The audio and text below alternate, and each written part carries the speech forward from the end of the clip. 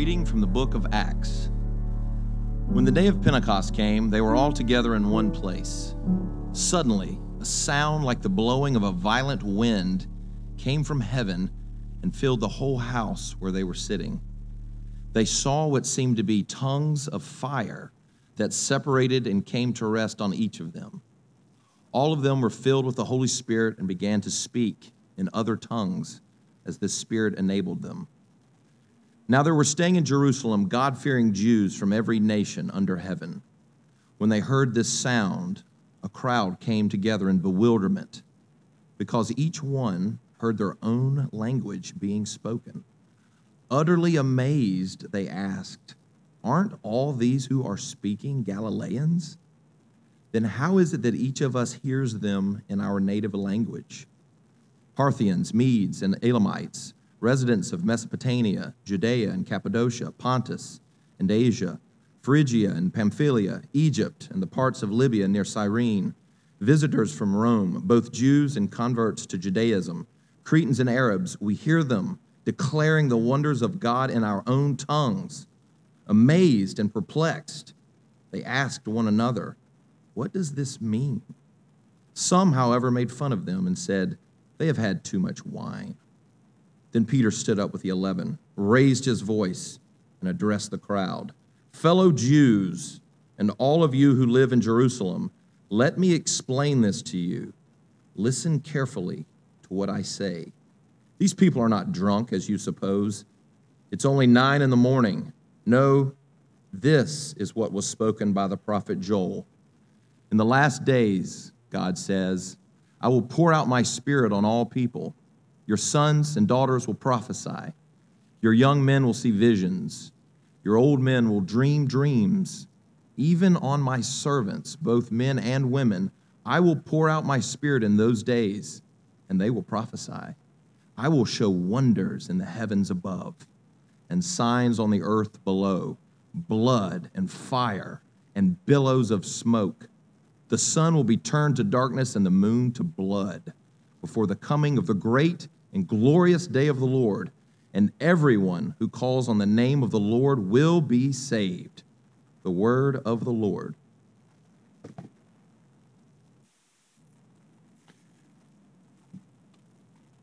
Well, good morning. My name's Paul. I'm the lead pastor here, and again, a warm welcome to everyone joining us. This fall, we are making our way through the book of Acts, which is short for the Acts of the Apostles. And today we're going to be looking at the first half of Acts chapter 2.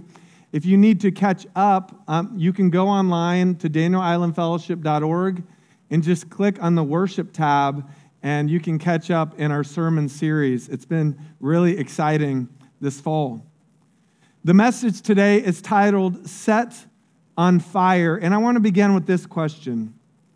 How was the storm for you? How's the storm for you this last week? For me, I took some snapshots of different things I saw online, and on August 30th, we saw this model, this prediction, if you will, or lack thereof, of Hurricane Dorian. I think they call this the spaghetti models. Why? Because it looks like spaghetti. And you can see that the predicted path was supposed to go towards West Palm and Fort Lauderdale, right? And as we know, that didn't fully hold true. It didn't touch land there. And then a few days later, I took this screenshot, and this is now Hurricane Dorian. This is a radar of Cat 3 Hurricane Dorian as it's passing Jacksonville, coming our way. And I don't know about you, but for me, I was looking at all different sources, websites, local news, national news, just trying to make sense of it all. Like, what's really happening? And I came across this one page on Facebook, and I'm just curious who else found this page. Raise your hand. Yeah. The Drunk Donkey, it's Mike's weather page. You just Google Mike's weather page. Mike is just a weather fan. He's not a weather man. He's a weather fan. And he has just learned to take the complex data and make it simple and accessible to the masses. And I think he has something like 700,000 likes on his Facebook page. And so he takes all that data and helps us. And why does he have a logo called Drunk Donkey? Well, it's because some national media, from what I understand, made fun of him and called him this drunk donkey on Facebook. So he's now capitalizing on that nickname and selling shirts and such. So I followed the drunk donkey during the storm, as well as other sources. Obviously, I wasn't alone. You see, at Pentecost, as we look at our passage, at Pentecost, the world witnessed a different kind of storm. And I think the big idea we can take away from our passage this morning is this: God not only wants to set us free, he wants to set us on fire. God not only wants to set you free, he wants to set you and me on fire. And we're going to unpack this through a few points this morning. So let's dive in. Point 1, God calls us to receive his power, not just his promises. The passage began. When the day of Pentecost came, they were all together in one place. Suddenly, a sound like the blowing of a violent wind came from heaven and filled the whole house where they were sitting. They saw what seemed to be tongues of fire that separated and came to rest on each of them. All of them were filled with the Holy Spirit and began to speak in other tongues as the Spirit enabled them. So for those who weren't with us over the last few weeks, let me catch you up on the story and give you the context of our text. The book of Acts is written by a medical doctor named Luke. And it's actually the second book in a series, if you will, where he started his first book with the book of Luke, the Gospel of Luke. The whole point of the Gospel of Luke is that he would show, almost through clinical notes, that Jesus is the Savior of love. And he presents kind of all this data and argument through his own assessment that Jesus is the Savior of love. And then we turn to Acts, the book of Acts. And the book of Acts is all about the mission of love. Jesus says to his disciples, just as the Father has sent me, Tim, Tricia, Sally, I'm sending you. That's what the book of Acts is all about. And in Acts chapter 1, Jesus gave these words to his disciples. Do not leave Jerusalem, but wait for the gift my Father promised. You will receive power when the Holy Spirit comes on you, and you will be my witnesses in Jerusalem, in all Judea and Samaria, and to the ends of the earth. You see, Jesus calls us to a mission far beyond our own comfort and capacity. Why do I say far beyond our own comfort? We talked about this over the last couple of weeks. Why would they want to witness in Jerusalem? That's where Jesus was murdered. That doesn't seem wise. Jesus says, no, I want you to be my witnesses there. Judea? Really, Jesus? That's where you and we were slandered? Yeah, I want you to go with my good news there. Samaria? That's where the half-breeds live. You know, those who've intermarried with foreigners. Yeah, I want you to go there. And I want you to go beyond there. I want you to go far beyond the level of your comfort. And I also know that you need something far beyond your own capacity to think or do. And so you have to pray and wait for the Holy Spirit to come upon you. And that's where we find ourselves, this story called Pentecost. And 3 signs are given to the early church. There's this rushing wind that comes and fills the house. Then there's these tongues of fire that come upon every person. What? And then there's this inspired speech. So what's going on here? Because we don't have a ton of time, I'm just going to focus on the fire. Why did God send fire, Nick? Why did he send fire, JT? Well, because fire's awesome, right? Who here has a fire pit in their yard? Who here likes to gather around the fire with friends or family, right?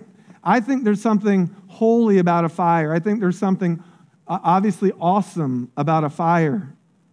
And I want to tell you a story from this summer about a fire. Our DIF students, our middle schoolers and high schoolers, they went to North Carolina to this camp together. near the end of the summer. And the week climaxed with a fire.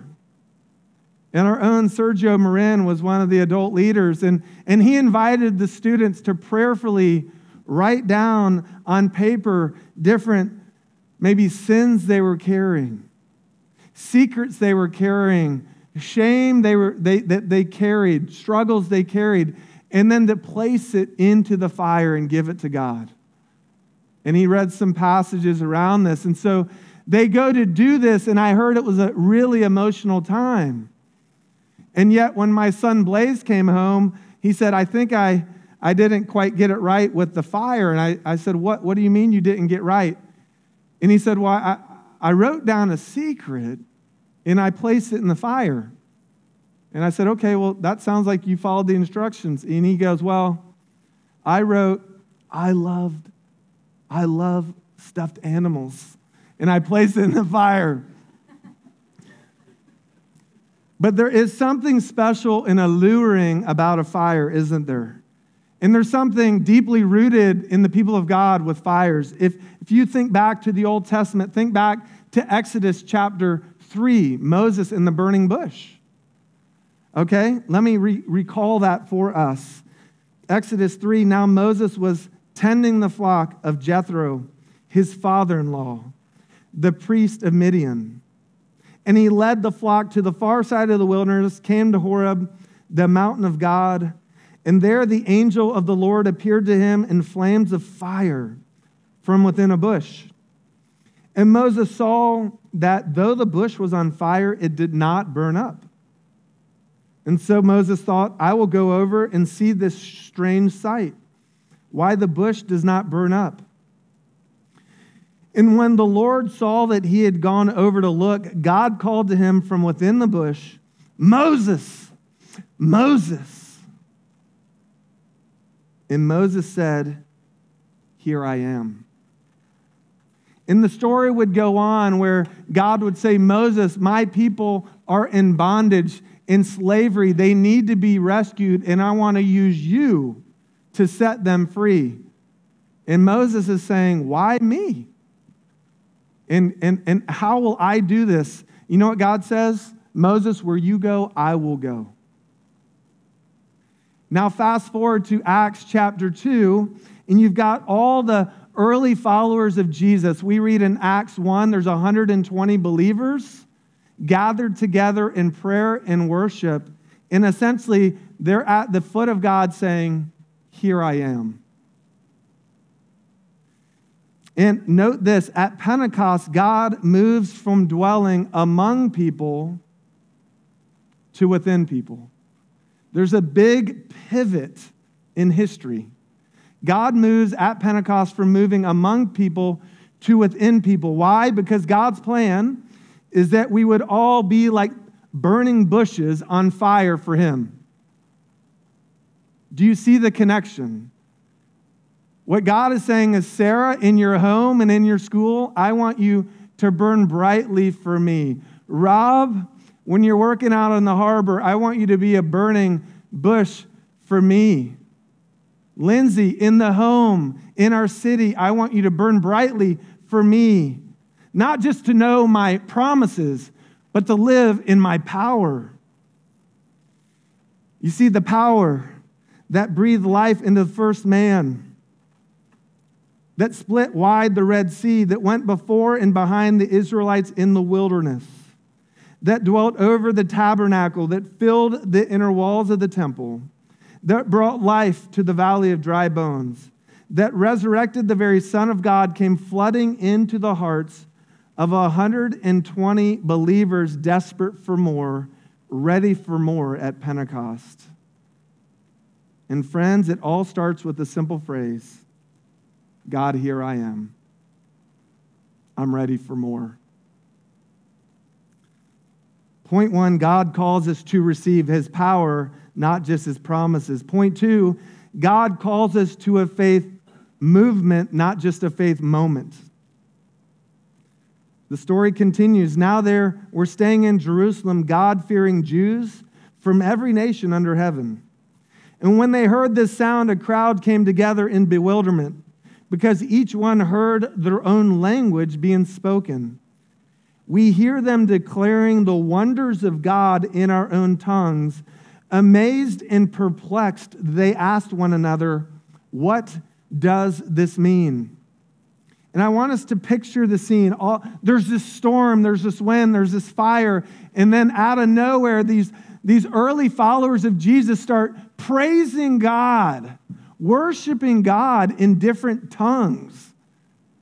There might be, people knowing Greek or whatever it might be, Hebrew, whatever it might be. There's all these nations represented, and it's not random. It's not chaos. It's kind of a beautiful symphony, this chorus of people praising God, declaring God's glory, so all may understand, all may be brought in. It's a beautiful scene. But it's not just beautiful, it's very meaningful. Going back to the Old Testament, Pentecost, and this is for those who really want to lock in and take away a big nugget. Pentecost reverses the curse that had divided humanity since the Tower of Babel. Pentecost reverses the curse that had divided humanity since the Tower of Babel. Genesis chapter 10 and 11. If you look at Acts chapter 2, as all this is going on, there's a list of nations. And can we just give Jonathan Dixon some snaps for his reading of Scripture? That was amazing. You're so inspirational, Jonathan. Well, the first table of nations is found in Genesis 10. And so to understand our story here and now, we got to look back at the story then. There's this table of nations, and it lists Noah and his sons and the descendants. And it's like there's fresh hope here on earth, a fresh start. And yet then one chapter later, humanity goes off the rails again. They try to build a tower, not so God can be celebrated, but so they can be celebrated. Not so they could acknowledge God's power, but so they would have the power. And again, we see humanity go wayward. The specific words are recorded like this: "Come, let us build ourselves a city with a tower that reaches to the heavens, so that we may make a name for ourselves. Otherwise, we will be scattered over the face of the earth." But the Lord came down to see the city and the tower the people were building. And the Lord said, "If as one people speaking the same language they have begun to do this, then nothing they plan to do will be impossible for them. Come, let us go down and confuse their language so they will not understand each other." So the Lord scattered them from all over the earth, from there over all the earth, and they stopped building the city. And if you look at what's happening in Pentecost, the people throughout Scripture and honestly throughout history, they're scattered, they're divided, there's disunity, right? Even now. But that is being reversed at Pentecost. Check it out. At Pentecost, God is bringing back together every nation, tribe, people, and language. Do you see the bridge from the Old Testament to the New? God is saying, I want to bring my people home. I want to bring the family of humanity back together. Out of the confusion and the chaos and the scattering, God brings clarity and unity. And you see, God wants to use us in this mission to gather and rebuild his family. We're not just to receive power so we can be some superhero or villain. We're supposed to receive power with the Holy Spirit to go and rebuild God's family, to call people back to himself and back to one another, to create bridges, not walls. What does this look like practically in our lives? I did not ask for this man's permission, but I'm going to take a risk. On the men's hike, our men do a hike deep into the mountains. I'm not allowed to speak a lot about it. I don't think this betrays confidence. We hike, and it's very smelly and stinky and beautiful, and we grow closer to God and one another. And honestly, a lot of the men are like, I don't even know why I'm here. And by the end, they're like, I don't want to leave here. Just something happens there. And I think it was on the third night, this one gentleman scared me. I had the furthest tent, and he came through the woods in the blackness of night, and he said, Pastor Paul, can I speak with you? And I said, sure. And he said, I really am drawn to what's happening here. But I got to tell you, I just want to make sure it syncs with my family and my heritage. He goes, I'm from Venezuela, and I grew up in a Catholic home, and my mom loved me well, and she taught me different things about the faith, and I don't want to accept your faith and discard her faith and discard you. Or discard her, So I just want to make sure like we're on parallel paths here. And then he started sharing certain things that are meaningful for him, that his mom taught him, one of which is the sign of the cross. And as we began to talk and he began to share, I think it was clear that God actually had brought him from Venezuela into this moment and into our community. Not for disunity, but for unity. And together, by the end, I was like, man, if that's all there is, you're made to belong with us. And we're made to belong with you. And see, God is doing this very thing right here and right now, not just in our passage, but in this room. There are people in this room. I met someone from Maryland, someone from California. We have someone originally from London visiting. We have people from every different place, and God is saying, you belong with me, and you belong together. You see, God calls us to a faith movement, not just a faith moment. And point 3, whether we stutter or struggle, God calls each of us to boldly point to Jesus. Have you ever had a limitation that hindered your ability to lead? You can just blink your eyes at me. Have you ever had a limitation that hindered your ability to lead? Some of you know I grew up in Polk County. It's one of the poorest counties in Florida. My mom is an educator, but the school system there was not the greatest. And I was not the greatest at certain things. It's true, Reagan. I really struggled with reading and reading comprehension.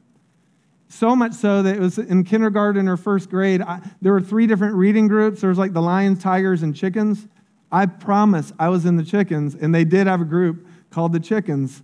I don't know why that would be allowed. Whew. I'm working it out. My mom was so hot. She was so angry. But over Christmas, we spent about 2 hours a day reading as much as we could. And I moved up a rung into another group. But reading reading comprehension, vocab, all that stuff was very hard for me. And yet when I hit middle school, 7th grade, McLaughlin Middle School, the big public middle school, when we had our reading class, again, some weird tactics, weird strategy. There's a class of about 50 people, and the way the seating worked is there were tiers. It was like auditorium seating. And the best reader got to be on the top tier in the center seat. And you know who ascended to that seat? Me. And I thought, I've made it. And then that year, my parents decided that it was best that I was sent to boarding school. And I took the standardized test at the time to measure my abilities. And I was the lowest testing incoming 8th grader of my class in reading comprehension. So I went from here back down to here. And you just carry this kind of same theme into undergrad and grad school and the thousands and thousands and thousands of pages.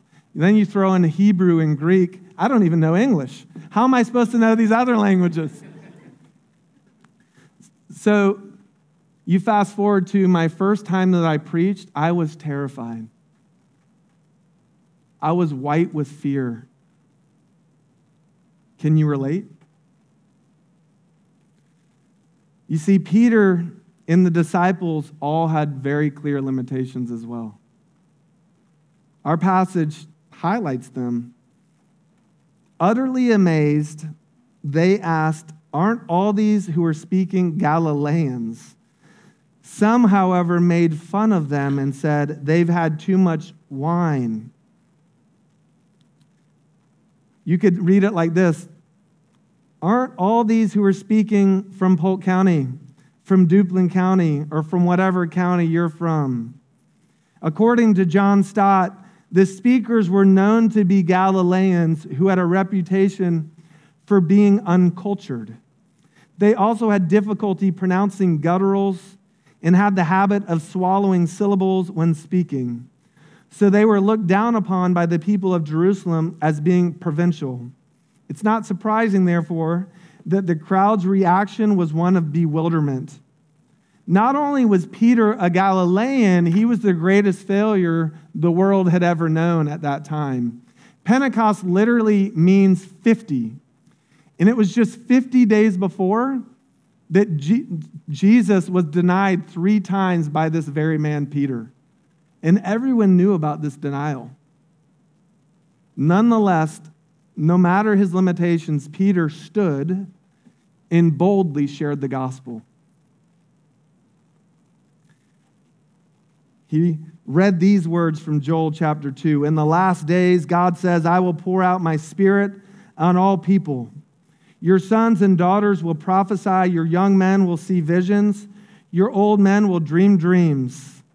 Even on my servants, both men and women, I will pour out my spirit in those days, and they will prophesy.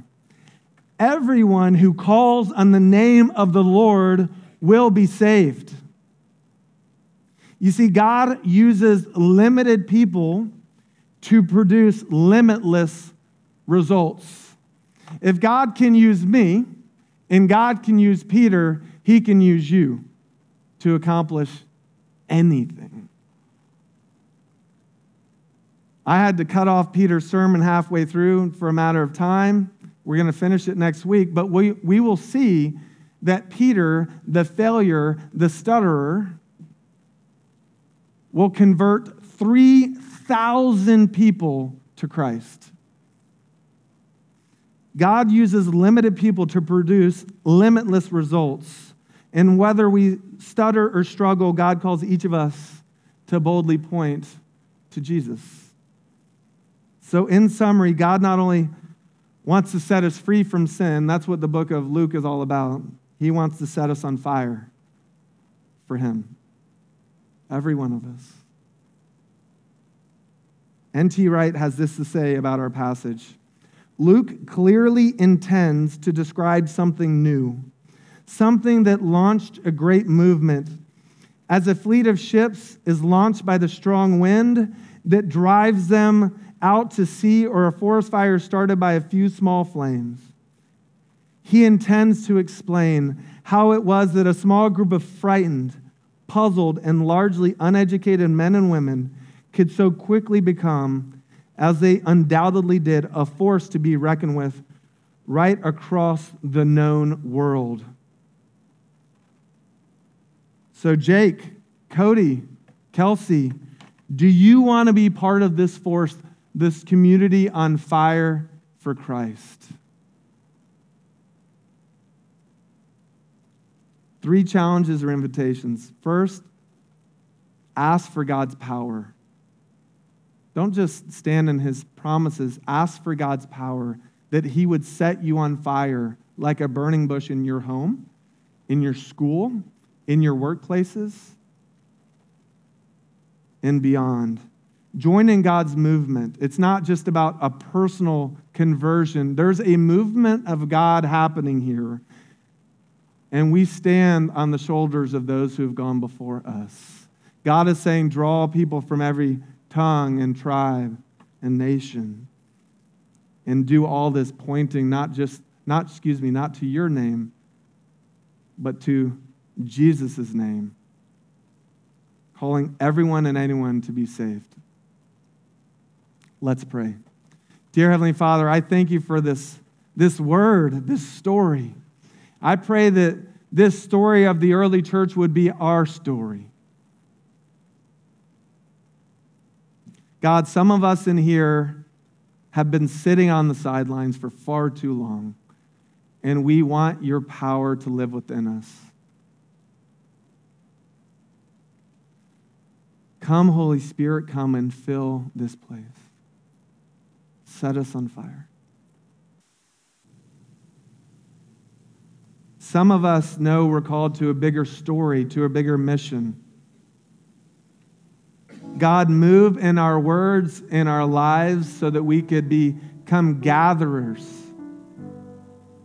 of your family, drawing all men back to yourself. And God, may we have the boldness, despite our stutters and struggles, to stand and point people to you. In Jesus' name we pray. Amen.